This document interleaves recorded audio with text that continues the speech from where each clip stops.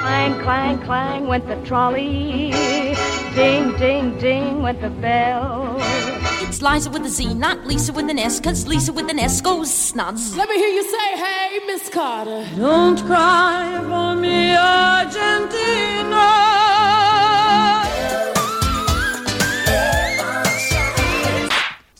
Out of it. Who told you you're allowed to rain on my parade? There can be 100 people in the room. Liza!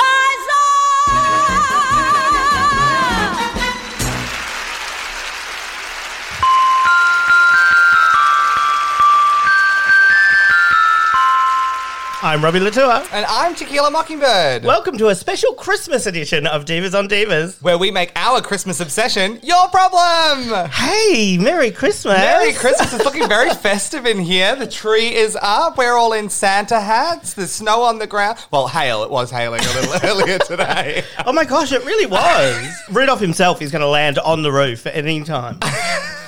Oh my God, this is it, Robert. Episode 9. Can you believe that the next episode will be our last episode for the season? And that's it. 10 episodes in this season, and then we're done. We're wrapped with season 1. Oof, can't wait for a break. It's been the longest year ever. Really, it has. Truly, since we started doing this. Look, we are here to celebrate Christmas today because it is only a couple of days until Christmas. And we've got such a special guest with us this afternoon, don't we? Absolutely. We couldn't have celebrated Christmas without this special diva, especially considering who we're going to be talking about today. Joining us is the ho-ho-ho herself, the most beautiful drag queen in all of Melbourne, the always controversial Lexi Gaga. Oh my God. Hi, guys. How are you? Hi, Lexi. Thank you so much for having me, Tequila and Robbie, on this beautiful Christmas Eves.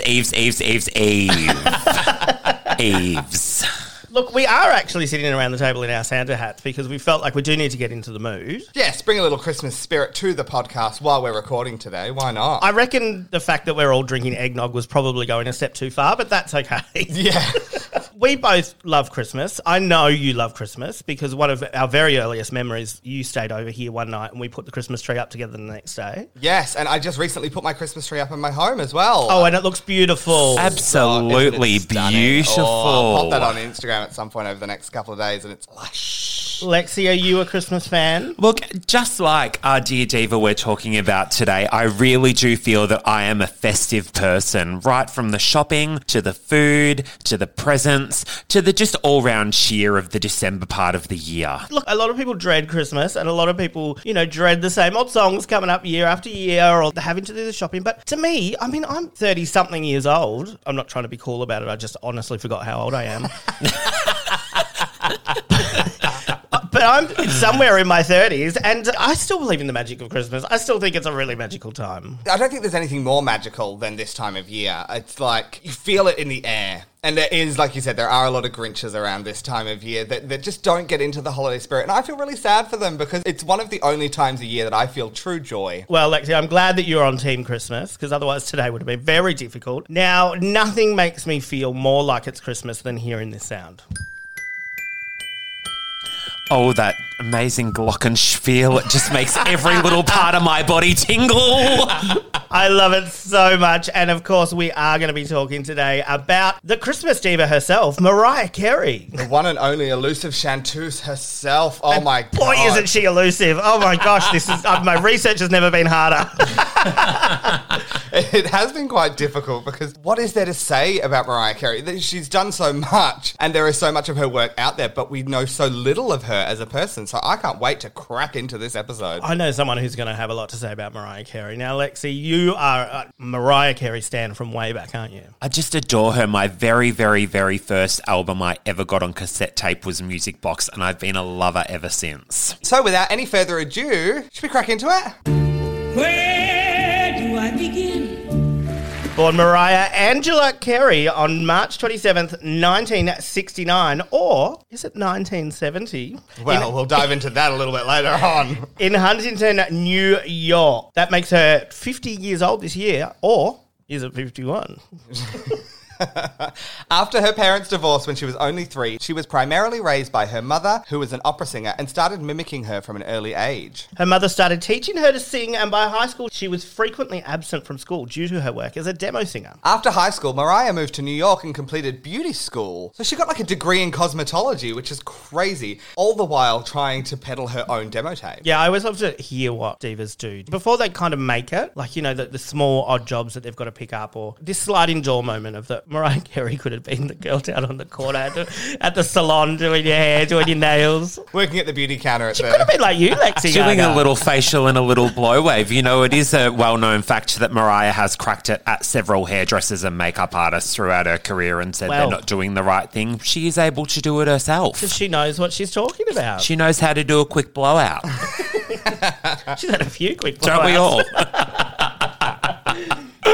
She got a gig singing backup for a Latin freestyle singer by the name of Brenda K. Starr. I love this story so much. So it was through Brenda Starr that she secured an invite to a CBS record executives gala where she reportedly handed her demo tape to the head of Columbia Records, Tommy Mottola. Imagine that. Just walking up to the head of the company and going, hey, would you listen Having to this? that much chutzpah from like so young and so ballsy. Such a ballsy move to just be like, let's do it. No fear. He listened to the tape on his way home, told his driver to turn around, but Mariah had already left the event. Now, in what can only be described as a modern-day Cinderella story, he reportedly spent the next 2 weeks trying to track this girl down that gave him the demo tape. What a break, like, to have the head of Columbia Records searching high and low to try and find this elusive voice. Mariah instantly became billed as Columbia's lead female star, and they threw everything behind her debut album. Which was called Mariah Carey. Where'd they The come up thought with went these into things? that.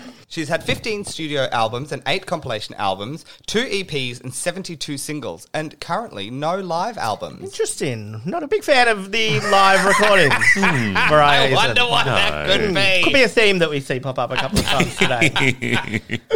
Some of her hit songs include Touch My Body, Emotion, Heroes, and All I Want for Christmas Is You. Oh, you little tease. You don't even want to get the out before you turn that off. She was married from 1993 to 1999 to Tommy Mottola. Where have I heard his name before? Where have I heard the Columbia Records executive that tracked her down in that Cinderella-style story? Interestingly enough, married quite young to someone quite a bit older than her. Yes. But hey, you got to make that coin somehow. Well, that's exactly it. And from 2008 to 2016, she was married to comedian and rapper Nick Cannon, who she had twins Morocco and Monroe, named after Marilyn Monroe, and the place where Nick Cannon proposed to her, which was Morocco. No. Beautiful. Yes? No. I thought this was great. He proposed to her in a Moroccan themed style, room. That's right. Yeah, it was, they went Not in Morocco. Right, they went in Morocco. How good is that? Oh, gosh. Oh, goodness. She has 5 Grammys from 34 nominations and 10 American Music Awards. She was the first artist in history to have their first 5 singles go to number 1 in the Billboard Top 100 and has had the most number 1 singles of any solo artist, female songwriter, or female producer. And, of course, she got her Hollywood Walk of Fame star Tequila in 2015. We love it. We love to see it. Most recently, she can be seen on the Apple TV Plus, what I can only describe as absolute fucking tomfoolery and buffoonery of the highest order. In the best possible way. In the best possible way. Mariah Carey's Magical Christmas Special, which was just released. Even the name. My goodness. Now, we've all seen this. Lexi, how did you feel? Look, I've just done my 4th watch, and as a big fan, I really just was in the moment from the moment she opened her mouth talking absolute crap about Christmas to the minute she finished.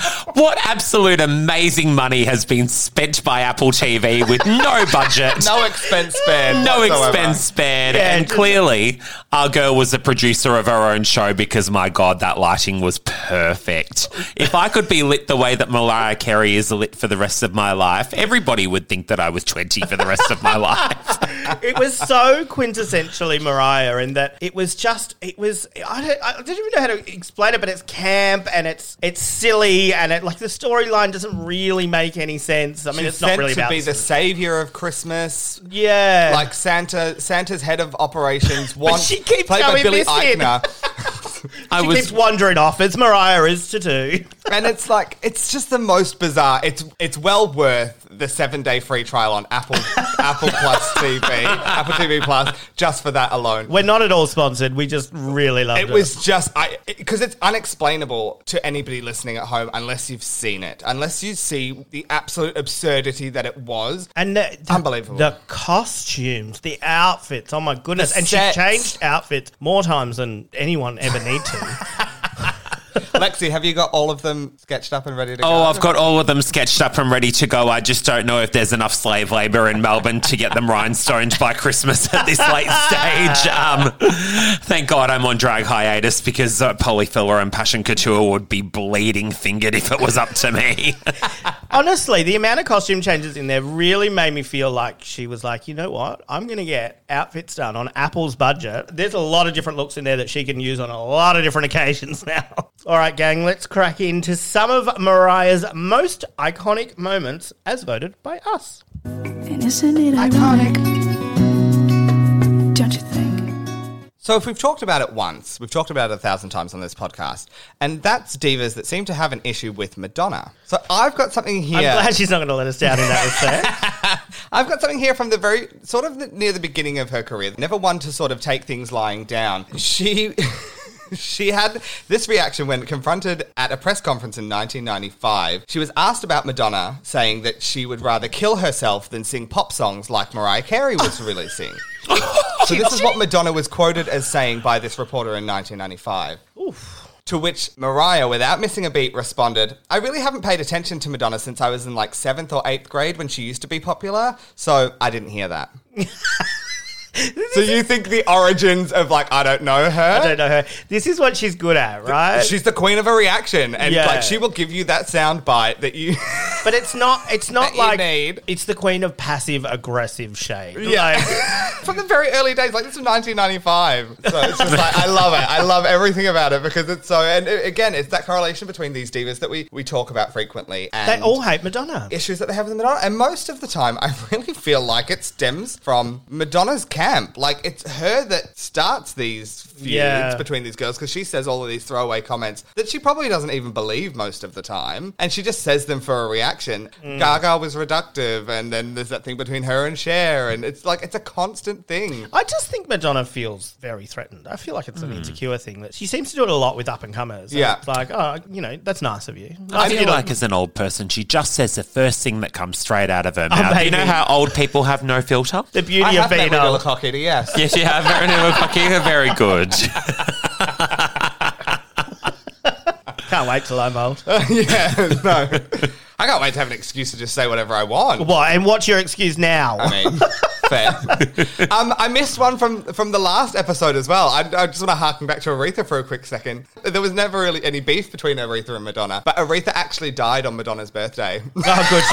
Yeah. So Even in the afterlife, she gets She overshadowed Madonna's birthday. Oh, gosh. This is quickly becoming a We Hate Madonna podcast. I can't wait for the Madonna episode. Are we going to do one? Yeah. All right. We have to. I suppose we've got to have Sasha Star on for a reason. Give her something. Come on. So from the start of her career, Mariah Carey was always likened to another big diva of the time, Whitney Houston, because they both had very similar vocal styles. They were both big belters. They both were able to hit incredibly high notes. And Whitney was the lead female artist on, I'm not sure which label it was, but at the exact same time when Columbia was really pushing Mariah, this other label was really pushing Whitney. So they kind of were forced to be head-to-head back when Mariah was first coming. Yeah, and when Mariah was releasing her first album, Whitney had 2 platinum albums by that point. And so the media sort of constantly pitted them against each other. She's the new Whitney. She's the new Whitney, and she's coming to take her place. And we know now that that's not how this works in the industry. Like, there is room for everybody. We've seen it with Ariana Grande coming up in that same sort of juxtaposition with Mariah now being the Whitney in this situation. And we see that quite a lot in pop culture. The media was constantly pitting them against each other. And Whitney was asked about it at one point and said, what do you think of Mariah? And she said, I don't think of her. Yeah, right. which was a throwaway comment in the moment. But then what they didn't hear, because everyone was going, oh my God, in the audience, what they didn't hear is she goes, I don't think of her, but I think she has an incredible voice. Oh, right. I think she's an incredible artist. I think what she does is amazing. But there was such furor after she said that first line that it was sort of missed, and everyone was like, oh my God, she really does hate her, and it's this back and forth, and it was a whole thing, and the media really was fueling it at the time. But they happened to shut down those rumours when they recorded a duet together for a DreamWorks film called The Prince of Egypt back in 1998. Now, the film is incredible, and this was used as like the closing titles of the movie. It had been used in the movie, but sang by Michelle Pfeiffer and someone else as two of the characters in the movie. And it's a beautiful, beautiful big soaring ballad. And they were approached by Jeffrey Katzenberg in 1998, who was the head of DreamWorks, and he talked to the singers about his upcoming animated film, The Prince of Egypt. And they both agreed, these two powerhouses of their time, to come together and record this song. And it has, we all know, it has these lyrics like, there can be miracles when you believe. And it's like a message song. And Mariah Carey said, if we were ever going to come together on any kind of record, this is definitely the right one. The really coolest thing to me is after all the drama and everybody making it like we had a rivalry, Whitney was just really cool and we had a really good time in the studio. And then she squashed the rumors altogether, saying, we had fun, and so if nothing else, it was a good experience, and divaism, whatever. And if all of that wasn't showing enough of how good their friendship was by that point, they appeared on the Oprah Winfrey Show together on November 25th, 1998, and they seemed really playful with it, and really playful with the whole way that the media had been treating them, pitting them against each other. Yeah. Whitney Houston told Oprah Winfrey, when we got together, it was like magic. We clicked and we laughed like old friends. And then, not only that, the song, When You Believe, went on to win an Academy Award in 1999. Best song.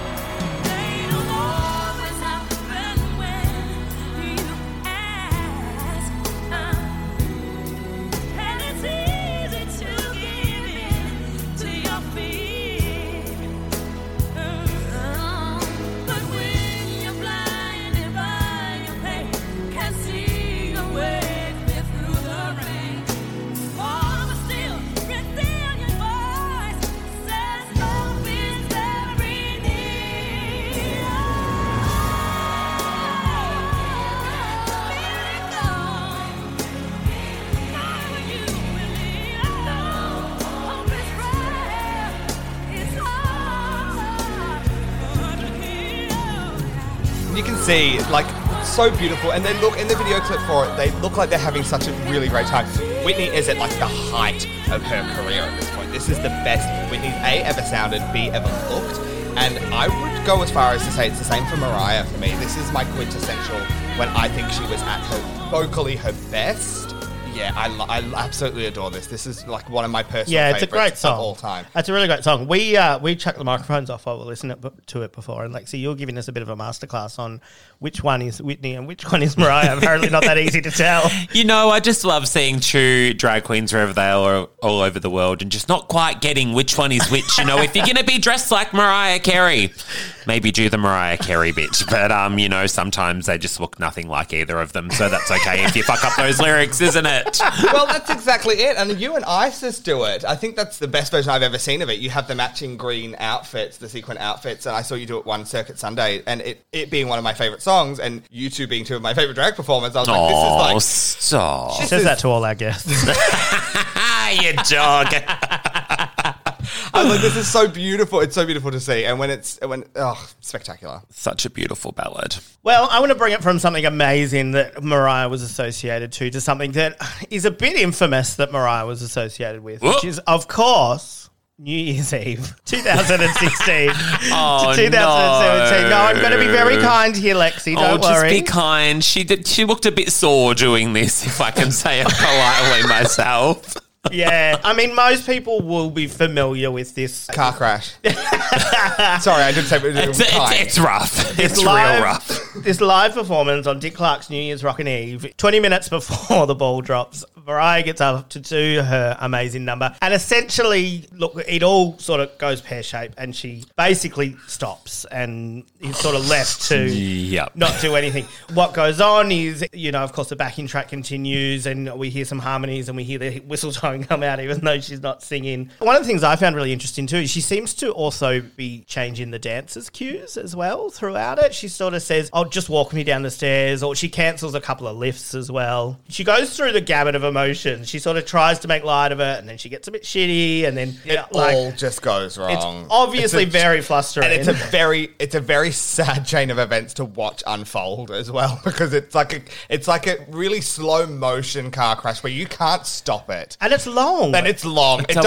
They didn't pull it from the broadcast. Entire it was emotions the full thing. without performing really any of it. And she does try and come in a couple of times. What transpires is that things just went really badly backstage. And look, honestly, from the stuff that I've read, I do think that she was pretty poorly done by. Her inner earpieces weren't working, and that means that she couldn't hear the track. She had no way to know what part of the song they were up to. They assured her that they'd be working, they changed earpieces, and then they just There was an issue in rehearsal as well. Yeah, look, it was crackly in rehearsal, then they changed them, and then those just didn't work at all. And they just kept saying to her, don't worry, it's going to work live. And her team's going, no. And they're going, don't worry, they're counting her down 1 minute, 2 minutes, and just throw her out there. And look, literally threw her to the wolves. Literally threw her to the wolves. Look, I'm going to go ahead and say I believe that she had a really heavy festive season. I believe that her usual no speaking rule the day before a performance was completely broken, and that she would have slept somewhere not in her usual accommodation with her slanted roof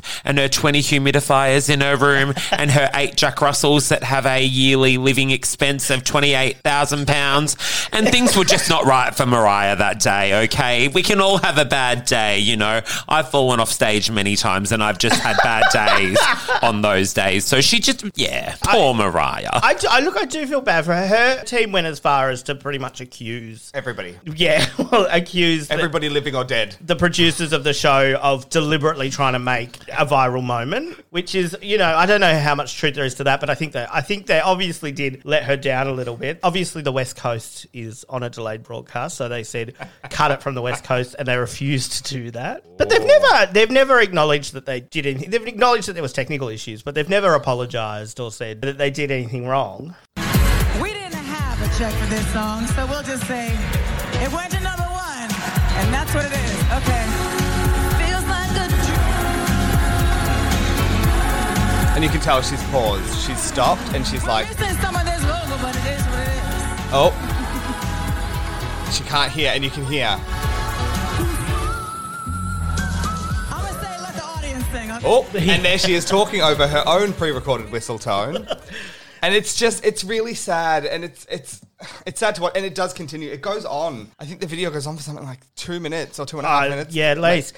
Look, there's a lot of backlash about the fact that the whistle tone was in there pre-recorded. There's a lot of backlash about the fact that there are some pre-recorded vocals. But we were talking about this just recently in the Gaga app, and everybody sings to a backing track. And you look at the circumstances that they were in. She flew in that day. Yeah. They're in Times Square. Yeah. The music is terrible. You can't hear anything. It's really... I'm happy to give her a pass on the fact that the whistle tone is in there. It's winter. It's cold. Yeah. She's in a leotard. She's in a nude leotard with some spangly things over her private bits. We've all been there. But I will give her a pass. The other bits that are pre-recorded are clearly harmonies that she was going to sing with. Yeah. I think it actually shows how much she was intending on singing live. Yeah. Because most of it is her. nothing. Being the professional that she is, she still went up and did the ball drop with Ryan Seacrest 20 minutes later, did the countdown, and then promptly got in early mo and left. How many people do you reckon got fired in that 20 minutes? I don't feel like nobody did because it wasn't their team. That was Half the of thing. ABC gone. Mariah only ever works with her own sound technicians, I believe, Yep. and on this occasion just couldn't. They also say, look, I sound like I'm really being sympathetic towards her here, but that's how I felt when I was doing my research into it. They also say that she cut her holiday short. She was holidaying in... that is actually quite sad. She was holidaying in Aspen and came back as a favour to them. They said, please come back and do this. So she cut her holiday short, come to do it, and then it all turns to shit. Poor love. Well, we'll give her a pass on this one. And she actually, you look at the way she's talked about it since, and she's always she was happy to just go, we all have bad days. Well, like some other people would have made such a big deal out of Some it. people Her sitting at camp this table. kind of did. Really, we would never have heard the end of it. I'm not looking at anyone in particular. oh, don't you start on me. So as we know, I'm an ageless person myself. I've been 25 ever since I was 25, and my face still looks like I'm 25, and it will continue to look like that for the rest of my life. Just like me, Mariah Carey doesn't celebrate birthdays and is very quick to dismiss any talk about them when they're spoken about with people. She likes to think of herself with ageless, and she doesn't like to count time whatsoever. Which I think is beautiful. I think it's so fascinating that this is Mariah's world and we all just live in it. I really feel the level of delusion is so high because she celebrates them as what? She calls them her anniversaries, but she just likes to celebrate life in general. She doesn't like to celebrate the clock ticking over. It's fascinating to me, and I mean, I get it. Past a certain age, birthdays become more of a quick ride to the grave than anything else. But it's baffling because she said this from quite early on that she doesn't celebrate her birthdays. No, she says that she's perpetually 12 years old, and then in the couple karaoke thing, she says that it'll be her 18th birthday or something. Like it's like she's stuck in this moment in time, you know, and she just wants to stay there. Look, you know, after watching the beautiful new Christmas special the other week and watching her next to Ariana Grande, who is pretty much half her age. Yeah. Looking at them, you can't really tell the difference between their age unless you know. So No, if you were really, going to look that young, I would be ageless too. I was surprised at, what is predicted to be her age. I was surprised to hear that it was what it was. I mean, it kind of makes sense. She's been around forever, but she does look great. You've got to give her that. You can't deny it. How are her boobs? Her boobs. Tits are incredible. Her waist, she's like most female pop stars as well. Their weight fluctuates. Like, it comes and goes. She started as a very, thin girl and a very, toned, and then she got a little bit bigger sort of a few years ago, and then she's back on the fitness journey or whatever it must be now, because I've never seen her body look as incredible as it does in that Christmas special. She's got stunning curves. Like, the way that there's a jumpsuit that she wears at the start where she's got this tiny little waist, she's got these big... She's got a drag queen body, really. Yeah. She's got good padding. Yeah. She's got an Astro booty on. Yeah.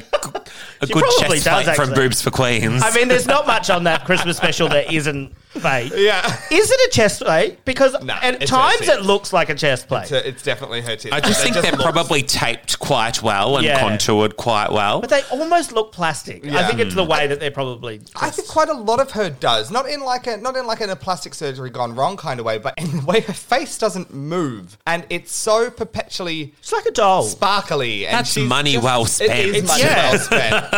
It's not plastic surgery gone wrong. $820 million worth of plastic surgery. It's not plastic surgery gone wrong because she's got the good surgeon. She's got the good shit. Yeah, 100%. So I'd happily be ageless if I got one on look like retainer. that. Oh, she'd have to.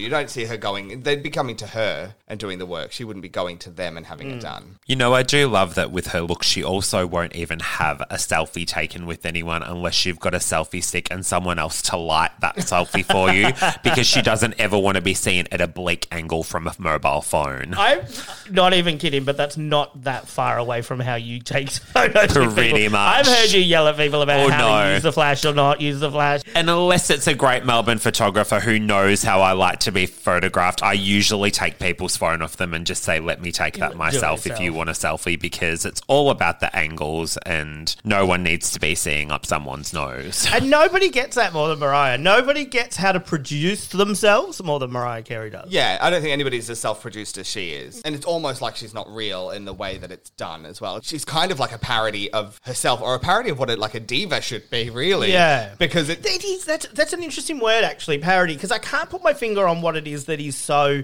Not intriguing about Mariah, but it almost is like she's like a social experiment.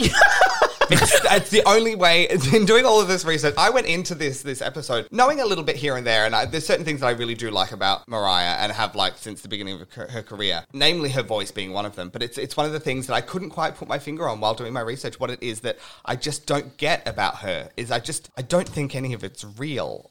I don't see anything that's real, and it's hard to relate to, but it's also fascinating to watch because it is like watching a social experiment. But that's what I love. Yeah, that's what I love the it. most. Yeah. Is this unashamedly manufactured persona element of who she is, but just happy to happy to go along with it now. It's wanting to look manufactured, right? Yeah, I think it is wanting to look just so manufactured, like. And you've got to respect it because that's the point. Yeah. I think she's at that point in her career now where that is so integral to who she is and what her brand is. That's what we're getting. Yeah. And that's all we're going to get. And I can't be mad at that. She's got some of the most ferocious fans that I've seen. She's got the biggest Wikipedia page of any of the divas that we've looked at this season, and that's got to be because of the Lamely. It's got to be because of the following. So people really either subscribe to it, like in a very genuine sense, or just are really attracted to the parody of it, I guess. What's it for you, Lexi? Is it... Oh, as you know, I love beautiful things. Beautiful is my favourite word in the whole entire world, as everybody knows. It really is. And I just think that she's so incredibly beautiful. She's everything I want to be in a woman. If I could snap my fingers and become a beautiful transsexual woman, I would look like Mariah Carey. I'm sure of it. You and Mariah Carey beaten with a stick.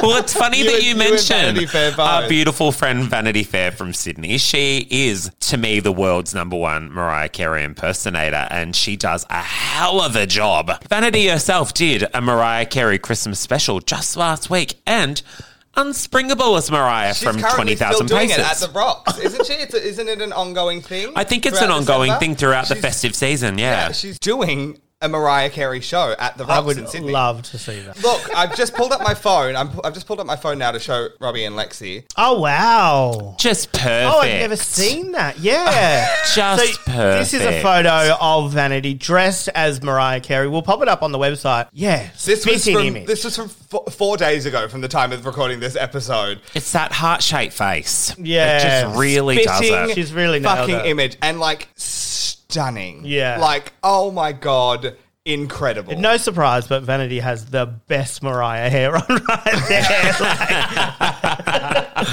And that's what a wig by Vanity will get you.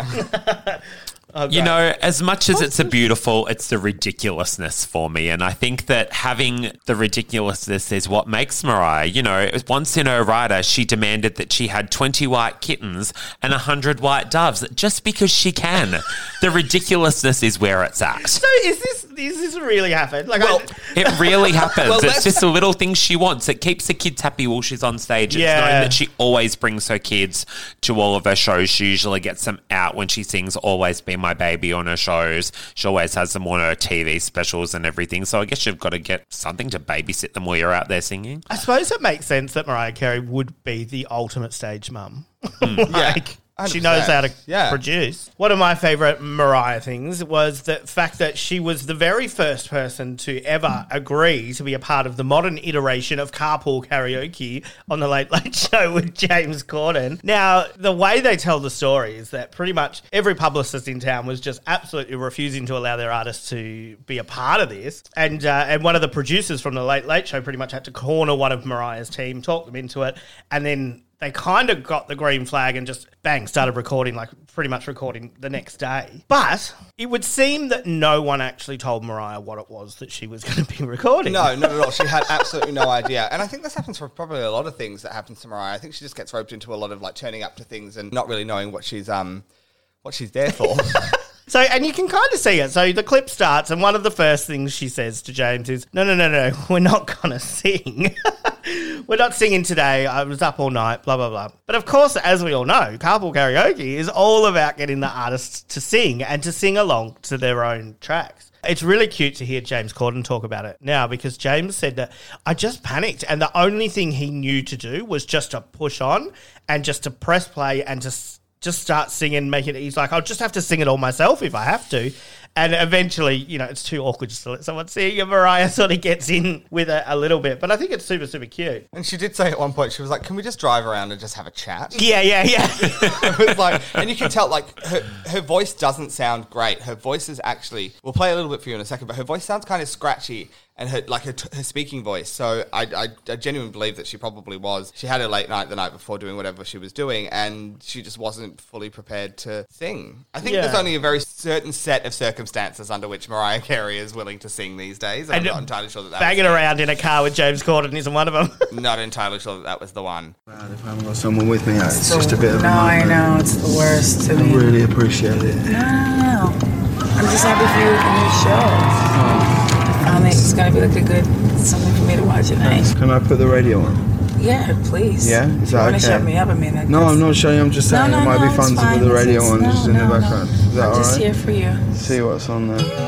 Oh. See now, that's not an accident. What do you mean? I know your act. I know your act. I mean, it's a new car, so I don't know how to change the radio station, but we can... You want to just... Are you ready? Come on. I'm not singing today. I was up all night.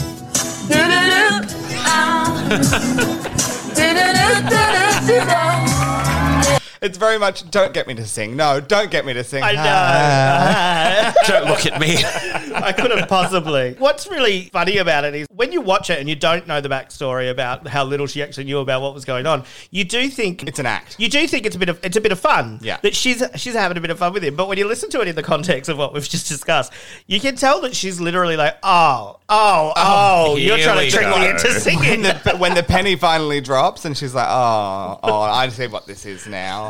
Of course, what followed was it was a massive success, and what followed was a plethora of the biggest names just coming out of the woodwork who were happy to be a part of this. So they do talk about they're very thankful to Mariah and her team for allowing her to do it, because otherwise we would never have had carpool karaoke as we do today. And then they did finish. It was either the first or second series of Carpool Karaoke. The following year, yeah. The following year with a cover of all of the celebrities from throughout the series doing, and it was like Lady Gaga, Adele, Elton John. Oh, who'd have thought? I can't Now it's Christmas. It's beautiful. And it's like she's come back. She's very different from the first time she was on. She knows what she's there for. She's there to sing. It's a really, really, really beautiful moment to have her back and have all of the other celebrities as well. Yeah, singing along to this Christmas classic. Which they had the forethought to record throughout the year as they're recording with all these celebrities. And I love that song so much. You know how much I love that song. To see all of these massive names like Gwen Stefani, Selena Gomez, Nick Jonas, like as you said, Lady Gaga, Adele, to see them all singing along to this song and really getting into it. It's so cool. I loved it. Hey, I wanted to finish, it is the Christmas episode after all.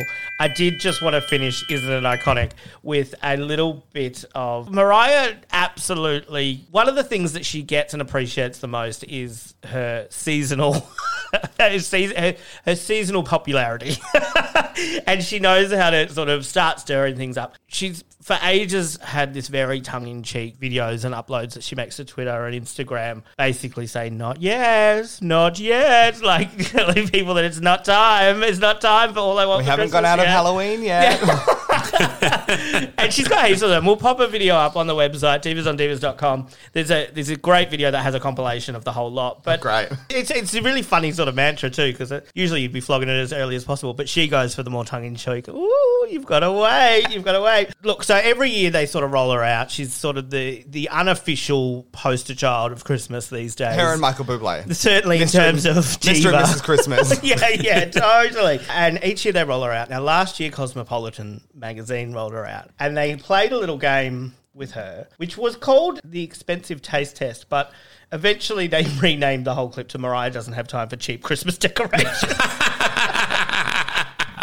The amount of similarities between Mariah Carey and Lexi Gaga. So basically it's Mariah's job. She's handed something cheap and something a bit more expensive in the Christmas category, and it's her job to, well, it's not really clear. It was her job to pick the most expensive thing, but she kind of ended up turning it into her job to just really critique the entire process. And she changed the rules a couple of times, but she's handed a couple of sets of stockings, and this is how she feels about that. So I've been presented with these two stockings, and I'm just going to look at them really quickly. This is very intricate, and this is it's giving me a sweater vibe.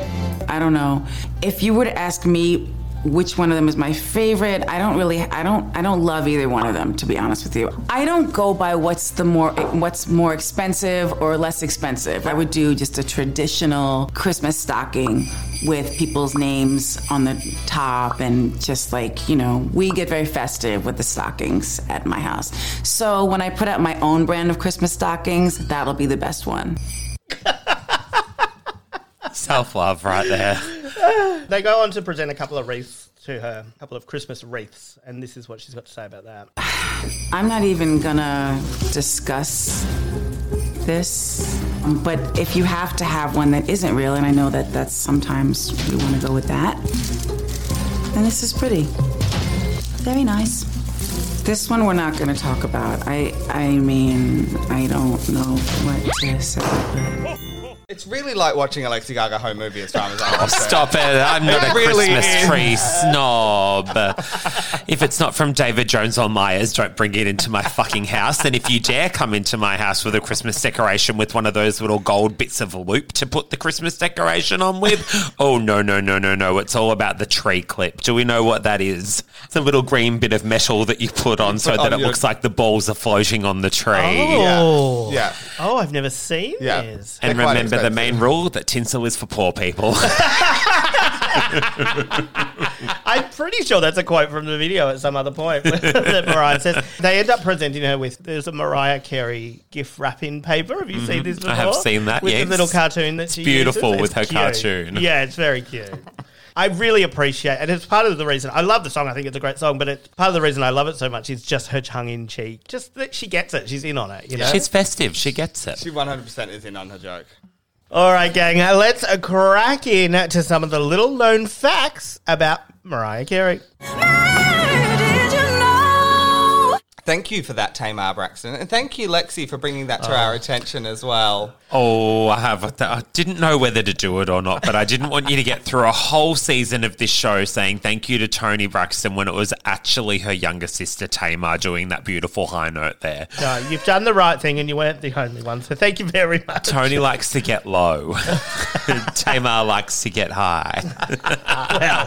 Oh, don't say that.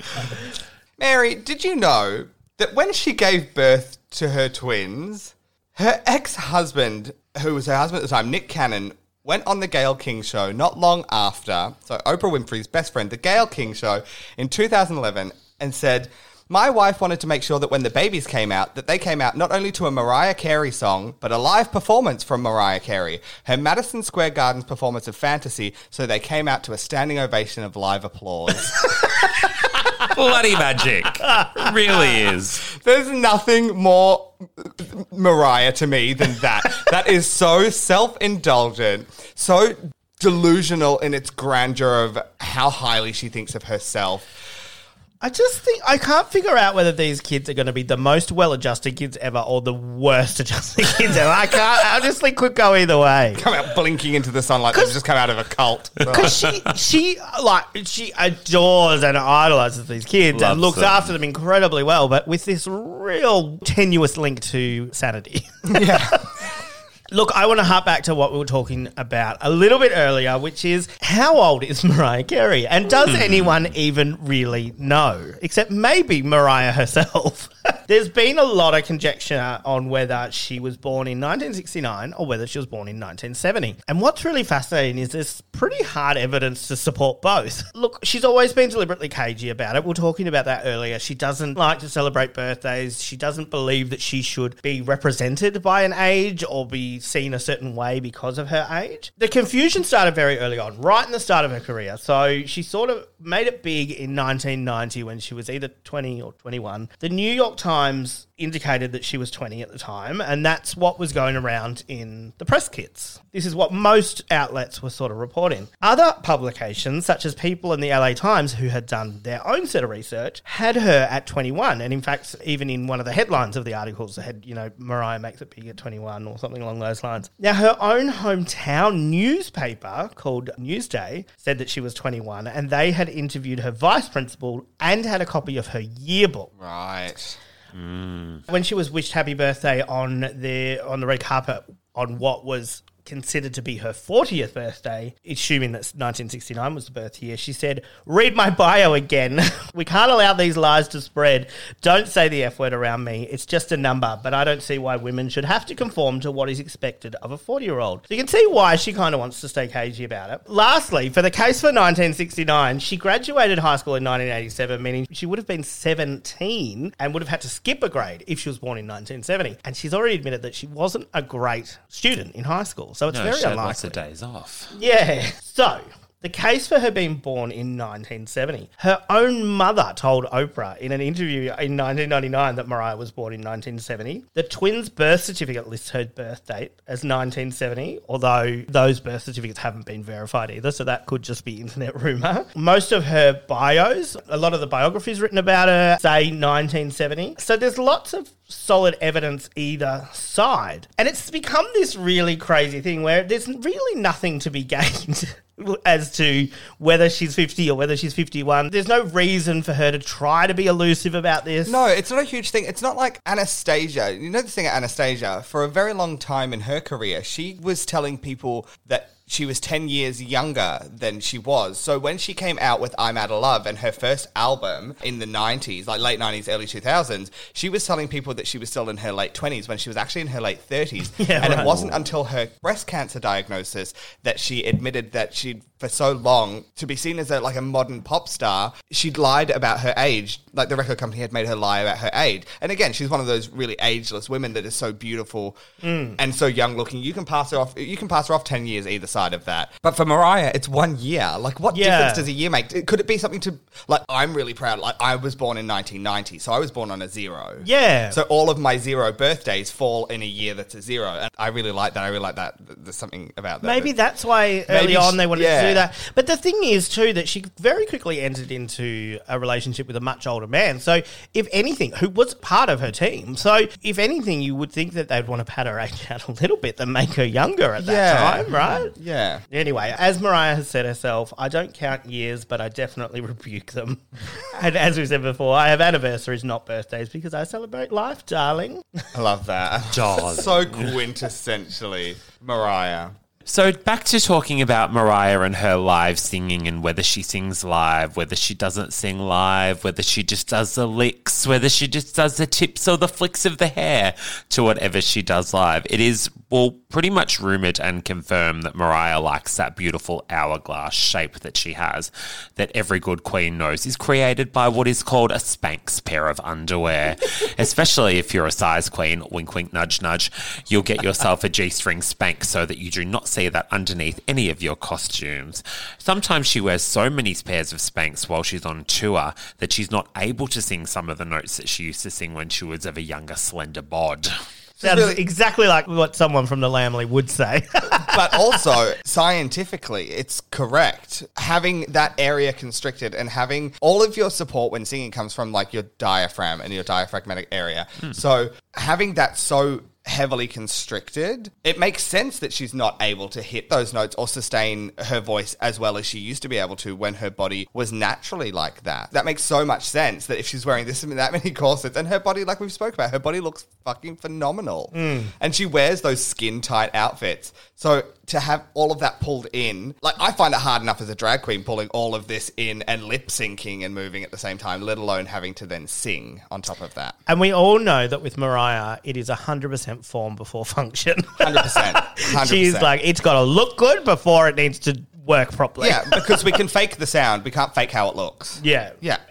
She is the current owner of Marilyn Monroe's childhood second-hand white baby grand piano, which we know very famously was spoken about a lot in the TV show Smash, which I'm obsessed with. There was a whole song in it called Second-Hand White Baby Grand, which was sung as part of the Marilyn Monroe musical Bombshell. Basically, it tells the story of this piano that her mother bought when she was younger. Now, Marilyn and her mother had a very strained relationship. Her mother was in and out of mental health facilities, getting treated for various disorders, bipolar. She wasn't really around much years in Norma Jean, Marilyn's formative years, but she would come back every now and then. And one of the years when she came back into her life, she brought with her this second-hand white baby grand that she bought from a second-hand store. Oh, no, it was gifted to her by one of the studios or something like that. It's something very Hollywood. And it traveled around with them to different addresses. And then when Marilyn moved out of home, the baby grand was lost for years. And then sometime later, when Marilyn was a fully-fledged movie star, she tracked down that piano again and had it in her home. And it was something really sentimental. It was something her mum and her really bonded over, playing this old instrument that it had broken broken keys and broken strings, but it still played beautiful music to her, and it was a really beautiful thing from her childhood. Now, Mariah is such a fan of Marilyn Monroe. Huge fan of Named her Marilyn. daughter after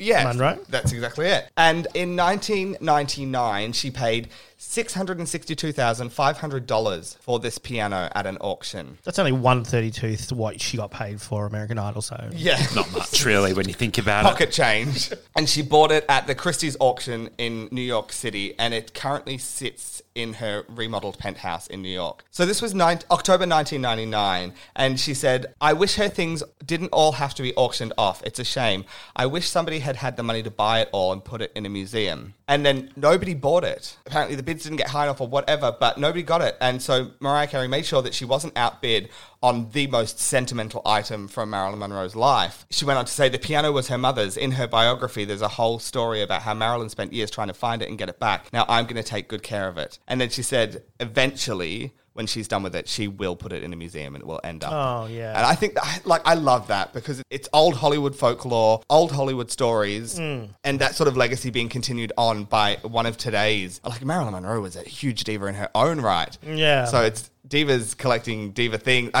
For me, it's just it's a beautiful little crossover. It's also a very different side of Mariah, like a more sentimental side of Mariah, a more sort of down-to-earth and respectful side of Mariah, like which is nice to see. It brings a real humanity to her, I think. After talking about something so glamorous that Mariah did, we do have to talk about her. Well, it wasn't a fall from grace. It was just a fall altogether. In 2013, Mariah was wearing, of course, high heels. It's known that Mariah will never actually wear a flat shoe. She'll always wear a heel and be carried if she cannot walk on the ground in her heels by a team of people. But back in 2013, while doing a music video shoot, she did have a little slip and dislocated her shoulder. Oof. Oh, the poor dear. I know how she feels. I've done it myself. But the thing is, so alike. Even you can do something awful like that. She had her team of people customize a range of slings to go with her dress.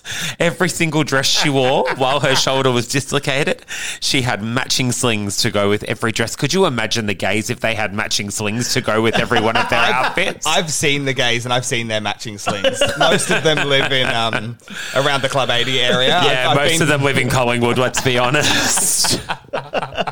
Could you imagine what her face mask collection must be like then? It must be so glamorous. They only real Swarovski crystals on that. Or, to be honest, maybe cubic zirconias.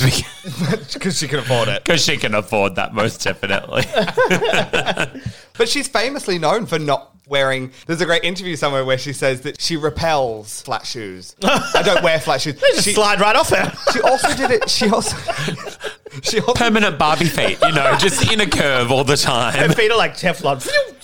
She also did a very famous interview at some point, and again, I don't have this written down, so I'd have to fact check it. But she says that she swims. She swims in gowns and high heels. It's so ridiculous. Yeah. But she's not joking. She genuinely says she goes swimming in her high heels. There's that footage of her in the bath. Yeah, while on the MTV Cribs episode that she has from years and years ago when she changes ensembles. I'm pretty sure her word is ensembles, not outfits. Yeah. I'm pretty sure she changes ensembles 4 or 5 times. She does take you into the gym, and I can't remember what piece of equipment it is, but she does use the piece of equipment in a good 6-inch stiletto. It's I've seen the picture incredible. of that. She doesn't wear flat shoes. I think it's... Gina Liano, who won a fucking tennis court. I'd like to see you on a treadmill in a heel, sweetheart. I'm getting a lot of Gina Liano vibes from Mariah, actually. Yeah, very that. Other way around. Yeah. More likely. Yeah. Now, guys, I want to do the right thing by Mariah, and I want to spend a little bit of time talking about her actual vocal ability. Now, I know there is a lot of, there's a lot of sentiment towards Mariah that she doesn't like to sing live, which means that people probably think that she hasn't got it as much as she pretends to have it, or she, even early in her career, it was rumoured that she was just a studio worm and that, she didn't want to tour her first or a second album, and they sort of had to bring her out and get her to do a few live things on television so that people could see that she could actually sing. But she can actually sing. So she's credited as having a 5-octave vocal range. Now, I'll preface this by saying I have no right talking about this. This is...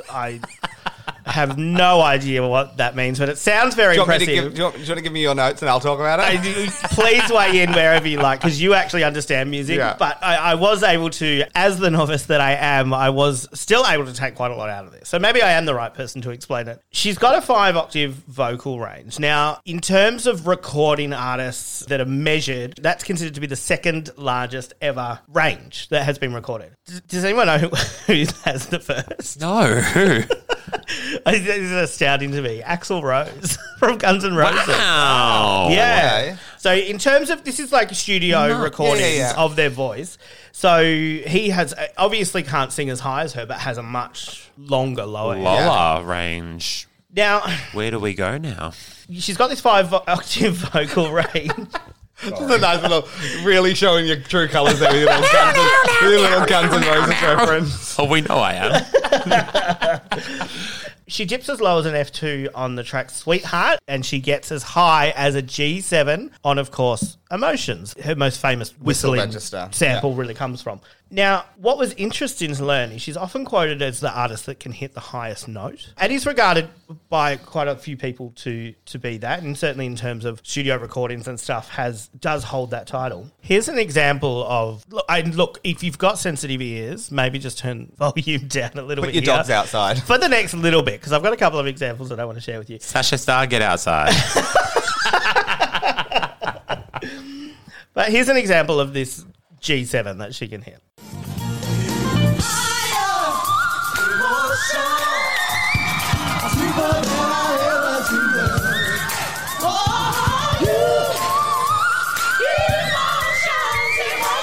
So there she's right there. She hits that G7 note. What's fascinating is that there is another artist that has hit a higher note, not in a recording studio. She's a big Mariah fan, actually. Can I say who it is? You can try. Can I guess? Is it Ariana Grande? It's not. Oh, wow. No, it's not. Who? So there's an artist by the name of Georgia Brown. Now she's a Brazilian singer. Yeah, not a massive name. She's a Brazilian singer, a massive Mariah fan. She has registered a G10. Now, it wasn't done in a studio, so she was in the Guinness World Records as holding the highest note for a little while. It got taken out because it can't actually be verified. It was on a television show. I'm going to play a little clip from it. It's hard to listen to. Apparently, once you get to a G10, it's no longer a note. It's actually technically a frequency. So a bit more in the realms of things that I understand. Here's an example of the G10. Got me feeling emotions.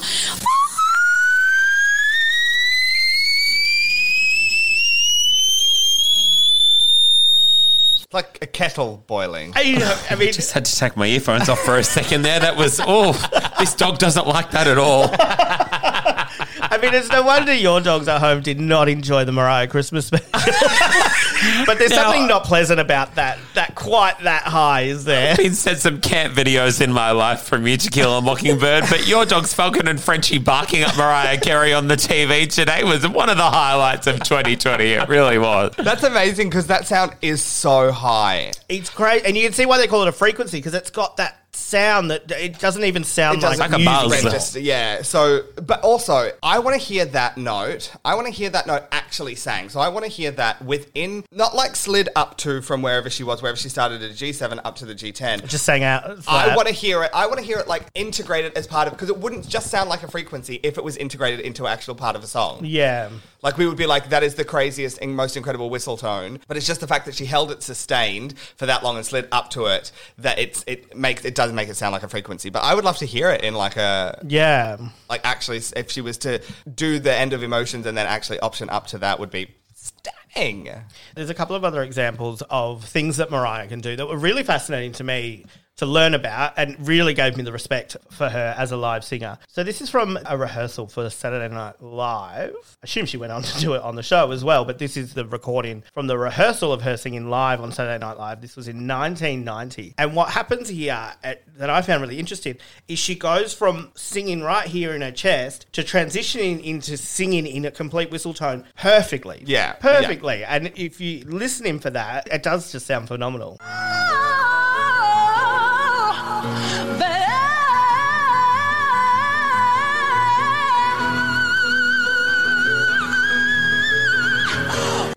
And then, incredible. But her voice, for everything that we talk about Mariah Carey, and there is so much ridiculous to talk about, and I know I focus on a lot of the ridiculous today, there is no denying the incredible vocal talent that this woman had at some point. Whether I she think still a lot has of it people today. have denied it. You know, I think the media has sort of tried to paint her, can she really sing? No, she's sort of always fun been able little to sing. boop, boop, boop. And I think that's always been my favourite Mariah as well. I think like my favourite songs of Mariah's are My All. It's like My All is my favourite Mariah Carey song, bar none. Which sadly, you know, back to the can she, can't she, she will not do My All live ever again. Yeah, right. After the last Look, there's clearly something there that she doesn't like singing live, and maybe it is that she doesn't want to sing if she's not replicating what she is getting out in a studio. Yeah, and what she was doing once upon a time. It is a version of this perfectionist that we see in a lot of divas, and that Christmas special, it's all very carefully curated. I mean,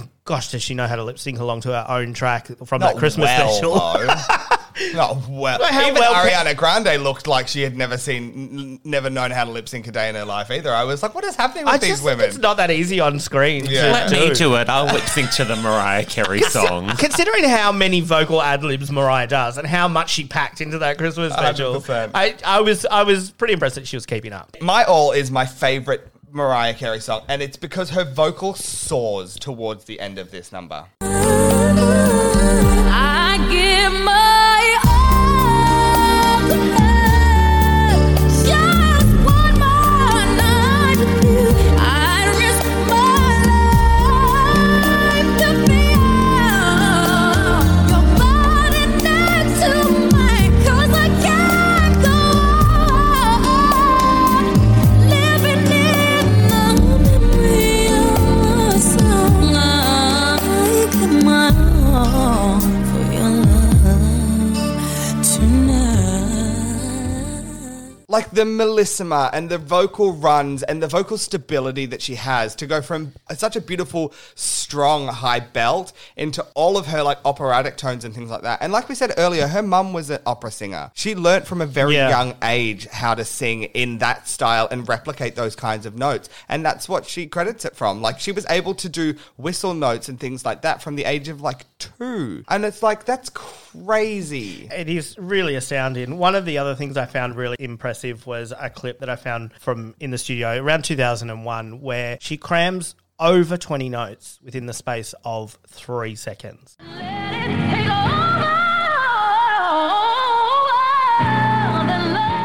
It's all stuff that I would hear and not realise quite the degree of difficulty in what it is that she's doing. That takes, and there's only so many artists out there that are able to do it and do it spectacularly well. The last thing that I wanted to point out was this moment where she's singing live, she goes into her whistle, but she goes one step further and starts speaking in her whistle tone.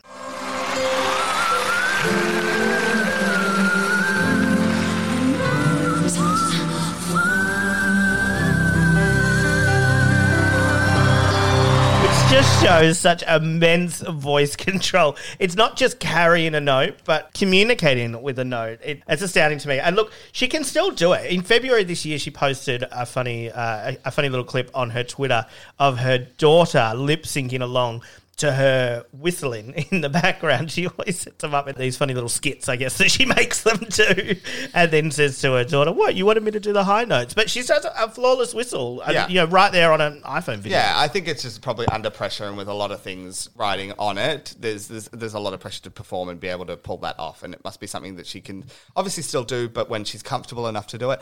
And like I said, there's no denying that talent. And also, maybe there's a part of her, I mean, she has to it, but there is a part of her that goes, I don't have to either. Like, I'm making good money. This is how I choose to be an artist in the world. I've done it. Everybody knows I can do it. I don't need to do it anymore. Yeah, it's probably, look, and I don't disrespect it that much, but touring is hard work. So if you choose that that's not what you want to do, Adele's done it at times, said, she's not a fan of touring and she's taken long, bouts. She said at the end of her last tour, I'll probably never tour again. Yeah.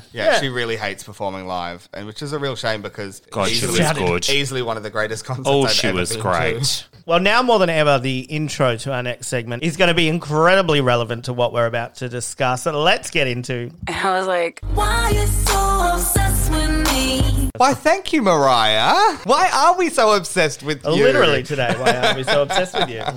So we talk on this podcast quite often about GLAAD, G-L-A-A-D, and the people that they honour, and they do quite often honour celebrities. I know Beyonce was Ally of the Year a couple of years ago. A few people that we've talked about on this podcast have been honoured by them, including our one and only Mariah from today. She was honoured in 2016 for her allyship to the LGBTQ community. Fascinating that she took the stage to accept this award.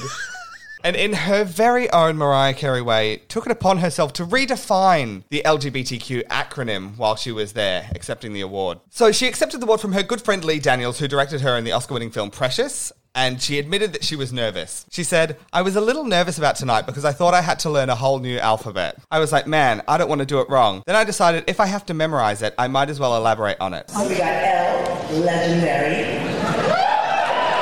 G, gorgeous. B, beautiful. All of you beautiful people. T, tantalizing. And even Q for quality. I mean, to start with, Q isn't for equality, but... No, for quality. Oh, quality. Quality, not equality, yeah. Oh, okay. I thought that was a bit of a big word for her.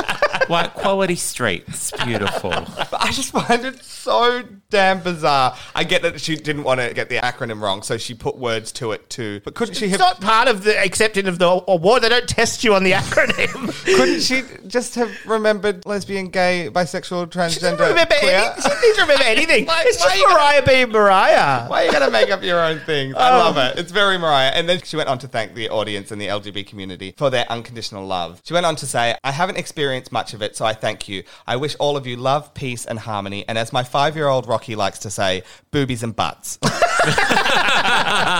Boobies.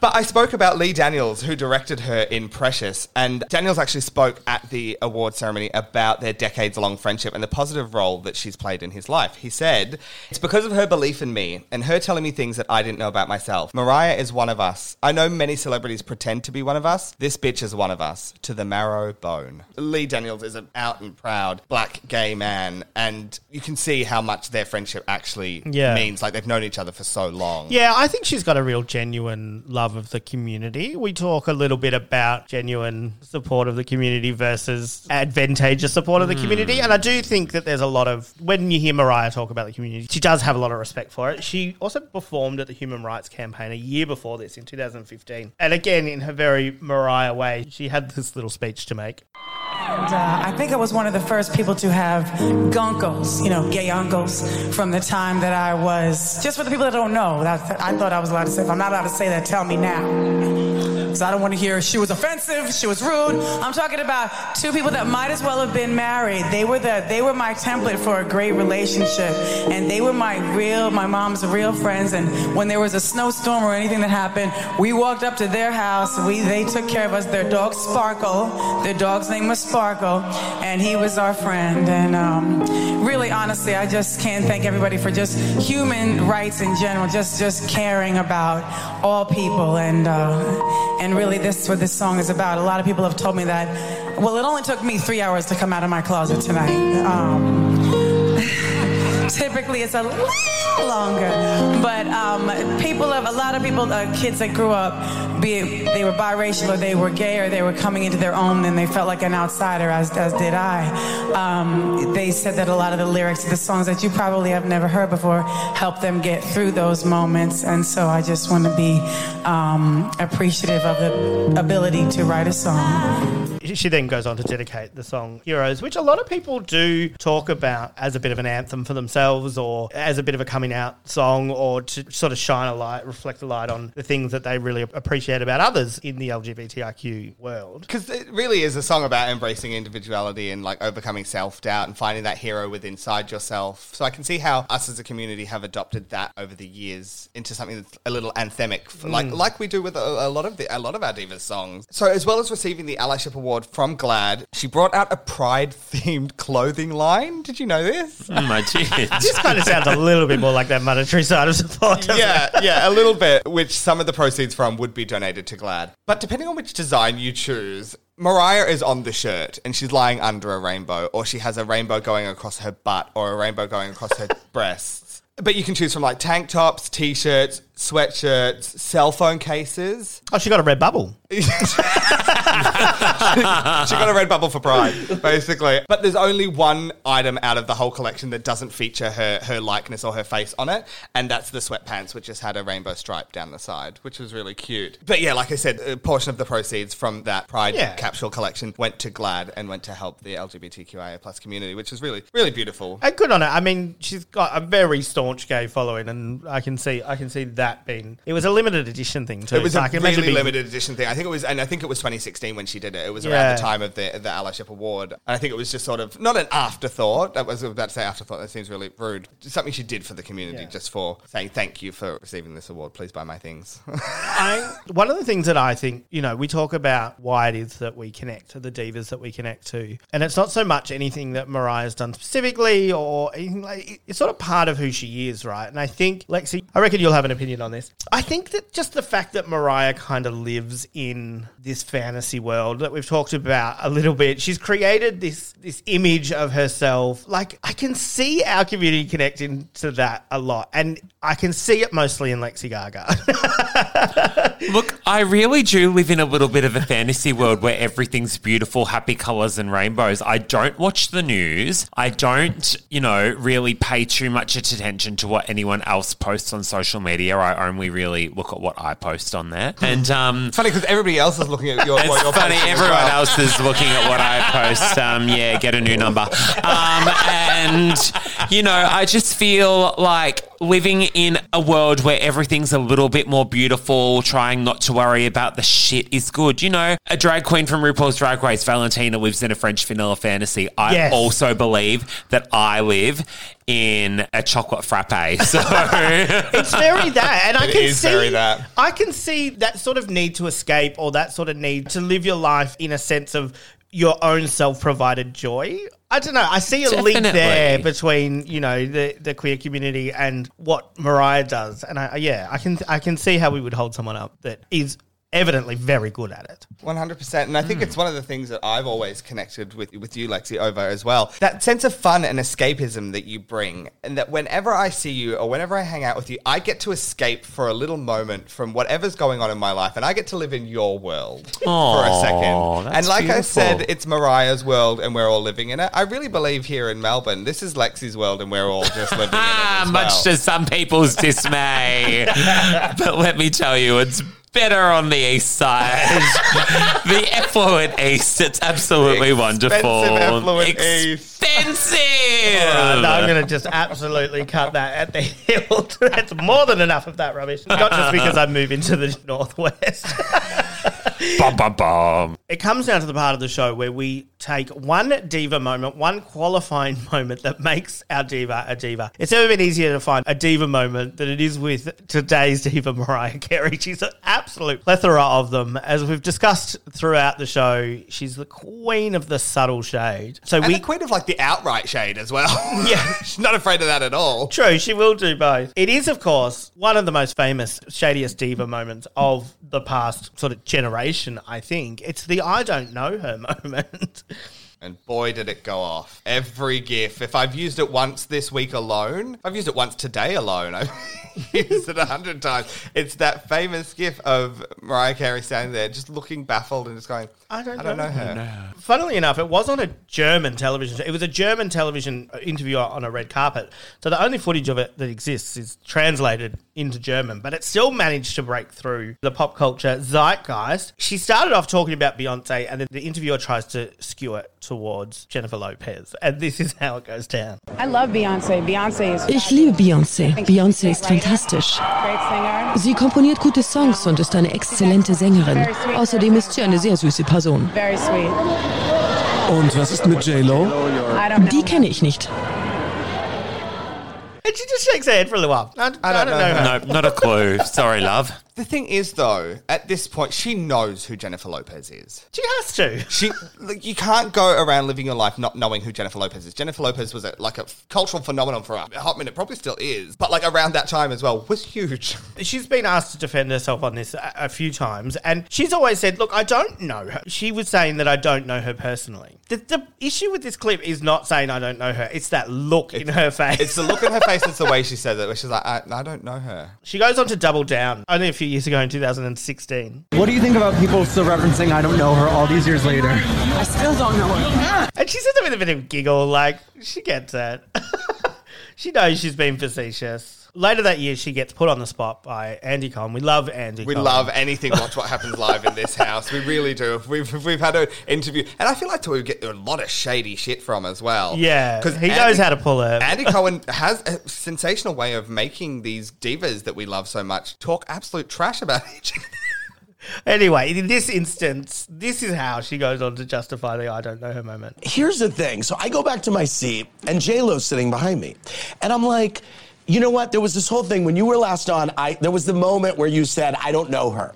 And then she said, I know her. Ago, I can't believe people still make such a big deal out of it. But do you know each other? No. Okay, she says you know her. Okay, I know she... You know what? I'm very forgetful. Okay. Apparently, I'm forgetful. Yes. Because I don't remember the fact that it was just like, hi, I'm so-and-so, and then move on. And then like, hi, that's it. Right. If I had never had a conversation with you and someone asked me about you, I'd be like, I don't know him, but he seems cool. Right. Or, I don't know him. Does she seem cool? I don't know her. It's so baffling to me that she can really double down on it and just be like, I don't know her. But they've performed on the same stages together. They've been to each other's concerts and things like that. She just doesn't want to talk about it. For lack of a better term, it's reductive for her to sit there and be like, I don't know her. But it's hilarious, and it makes for one of the greatest diva moments of all time, as far as I'm concerned. She refuses to play that showbiz game, yeah, where you have to say something nice about someone whenever their name comes up. And she says that. She sort of goes on to say that in this Watch What Happens Live clip. She says, I'm not going to just say nice things about people because I should say nice things about people. I just don't know her. Thank you, Mariah. I feel exactly the same way. I'm sorry I don't remember your name. Love. The similarities are stacking up, actually. But also staggering. It is honey. Staggering. All right, guys, that is just about all we have time for on this special penultimate Christmas edition of Divas on Divas. We have one more massive episode coming to you in a couple of weeks' time. Until then, please make sure you like us on our social media. You can find us on Instagram at Divas on Divas, and you can find us on Facebook at Divas on Divas Podcast. We will also be popping all of the clips played and mentioned in today's episode up on our website as well, which is divasondivas.com. Lexi, thank you so much for joining us. Thank you for sharing your Mariah wisdom with us. Have you got any other last nuggets of Mariah love to share with the world? Oh, just why you're so obsessed with me, world. That's about all I've really got to. That's about all I've got to say. What else would we expect from the most beautiful drag queen in Melbourne, just like Mariah is the most beautiful woman in Hollywood? Self-proclaimed. Lexi, where can people follow you online? You can follow me on Instagram at Lexi Gags or at any good retailer. Don't hit her up on Facebook. She will not accept your friend request. Haven't accepted a friend request in 2 years. If I'm not your friend by now, I don't give a fuck. So like we always do, cracking open that diva vault for the end of this episode, we're going to take you away this week with a very special, we would be remiss not to talk about it or play it on this podcast. What could it be? The reason we're all here, her famous song, All I Want for Christmas Is You. Until next time, everybody, don't forget, I don't know her. I don't want a lot for Christmas. There is just one thing I need. I don't care about the presents underneath the Christmas tree. I just want you for my own, more than you could ever know. Make my wish come true.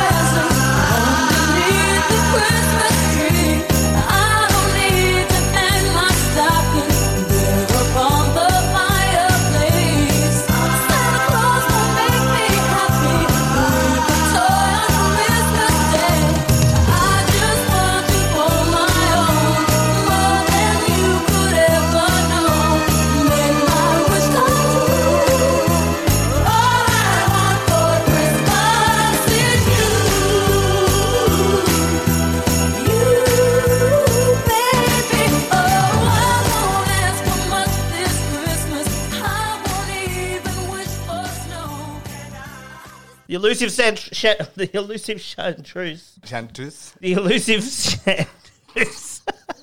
The elusive mongoose. The elusive papoose. The elusive papoose. The elusive Eskimo papoose. It's a papoose, darling. It's a The papoose. papoose.